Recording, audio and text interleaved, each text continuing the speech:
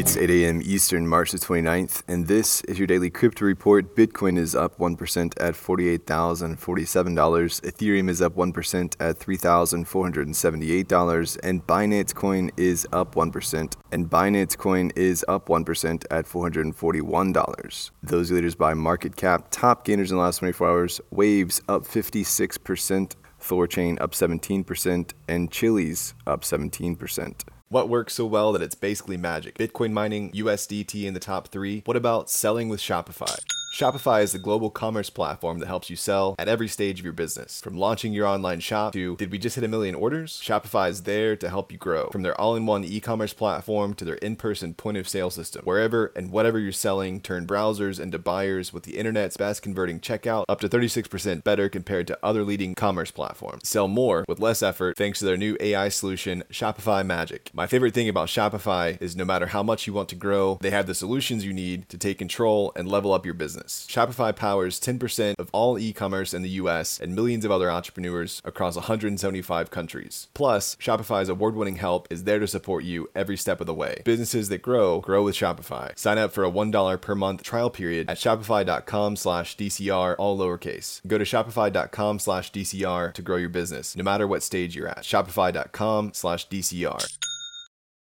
Today's episode is brought to you by the digital marketplace Ungrocery. If you've ever thought about who your food comes from, Ungrocery is the place to shop. Join the food people online at ungrocery.com.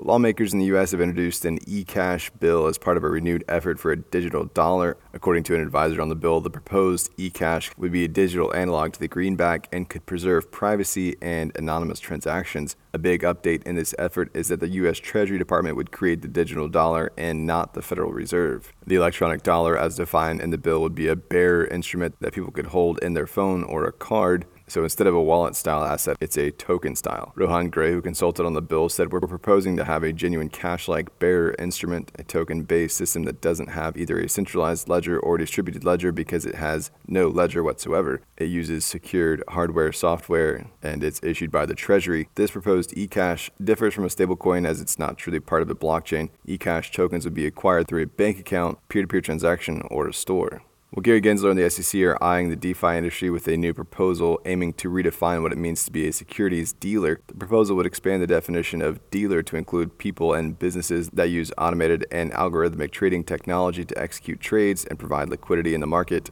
This change in language could potentially cripple the DeFi industry. Part of the 200-page tome says the proposed rule would also apply to digital assets that have been deemed as securities. Crypto lawyers on Twitter called the proposal an all-out shadow attack on decentralized finance. The proposal would bring all automated market makers and liquidity providers with more than $50 million in total assets under management under the SEC's regulatory umbrella.